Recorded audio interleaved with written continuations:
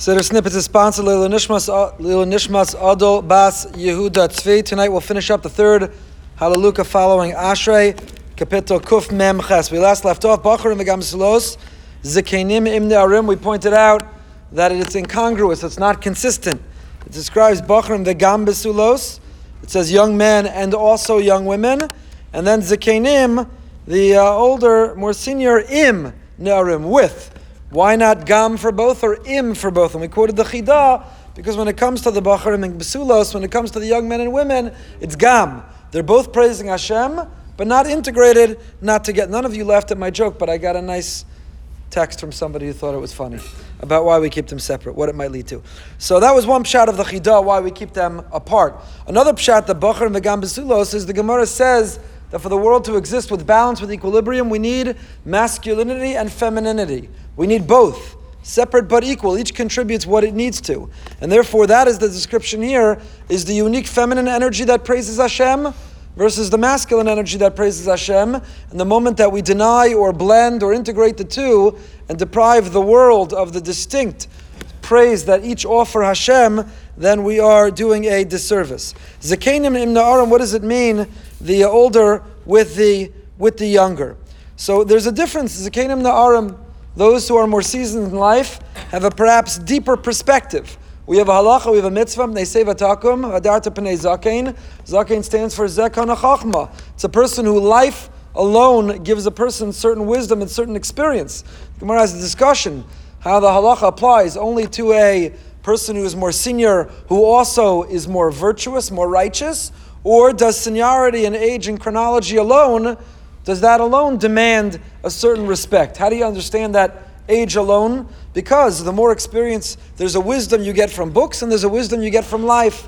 And simply getting to a certain point in life has earned someone wisdom which is worthy and deserve of respect and of honor. So Zekenim in this context means Zekana Chachma, those who have acquired a wisdom and a knowledge, a depth and an insight.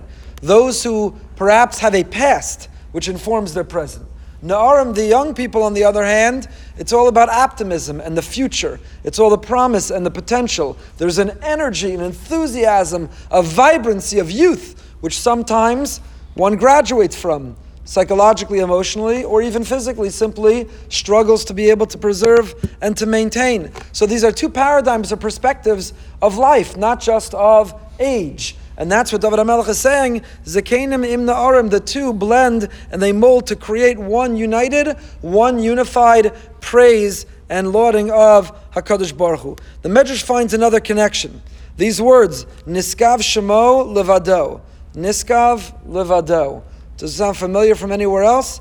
So we know that Yaakov Avinu, the Torah describes, Vayivaser Yaakov Levado, Yaakov was alone. And the Medrash connects that phrase of Vayivaser Yaakov Levado with the ultimate future when V'niskav Hashem Levado. That word Levado, Yaakov was alone, and here V'niskav Hashem Levado. And perhaps that's this notion of V'niskav Hashem Levado, he will be exalted alone, means the outer and the inner, the past and the future, the depth with the excitement. All of it will be not conflicting, there'll be no tension between them, but it will all be integrated, there'll be a synergy, it will be united in the service and the praise of Hashem. It'll all come together. V'niskav Hashem Levado, that in this time of the future, Kadosh Baruch Hu Levado, alone, in a united way, the integration of all the other elements that are working together are praising HaKadosh Baruch Hu, all unified and united together as one. And then we conclude, Yalu Hashem Hashem ki niskav shemo levado, as we just said, Hodo aler to Shamayim vayar and Karen li amo, that a description that HaKadosh Baruch Hu's splendor covers earth and heaven, Eretz v'Shamayim, now in that order. How is man greater? Vayar and Karen li amo, man is so great. Hashem lifts, exalts the horn of his people. What does that mean that we're so great? So the Haflah in the Sefer Panim Yafos says the following. We know that a Jewish soul is even higher, is even more elevated than angels. When angels ask, Ayeh makom kvodo, where is the place of God's glory? Where can one access or find Hashem? Klal Yisrael answer, Baruch Shem kvod malchuso liolam va'ed. And that's what Chazal, the Magen Avraham, quotes it in Siman Tafrei Shud Tes, that Moshe Rabbeinu took away this expression, this clause, this phrase from the angel. He usurped it, he took it for the Jewish people, and all year long, when we're less than angels, we whisper Yom Kippur. When we are even greater than an angel, we say it Bekoram, we say it out loud. That's what David HaMelech means, says the Afla, Hodu al Eretz v'Shamayim v'Yarin Keren la'amo. What does it mean that he raised the horn for his people, that he elevated us? Not just to mean that we are elevated in general, we're elevated even higher than the angels. They are Omed, we're a Mahalech. We are not fixed. We learn, we grow, we evolve, we change, we elevate, we praise Hashem, and when we do so successfully, we can reach heights. We can reach higher levels, even greater, even higher than an angel. And we conclude, Vayarin Keren li'amot hilol l'chol chasidav levnei Yisrael am karovo. The Kadosh Baruch Hu raises the horn of his people for the glory of all of his faithful ones. For who are those faithful ones? The Jewish people. And how are we described? We're described as being krovo. We are close to him. By the way, going back a moment, Kiniskav Shemo Levado. It doesn't say Kiniskav Hashem, it says Kiniskav Shemo. It means Yehalalu Hashem Hashem. All of those here on earth. We spoke about the four elements of earth, from the inanimate to the vegetative world, to the animal, to the man. All of us are praising Hashem, but we're temporary, we're fleeting, we're finite, we're imperfect, we fail. Kadosh Baruch Hu is the one who is exalted, who's permanent, who's infinite, who lives forever. So Kiniskav, what is elevated, what is permanent, is Shemo, his name. We, who praise him, are not. But his name, which is the reflection or the symbol of his, says the Radak, that is permanent and that is forever.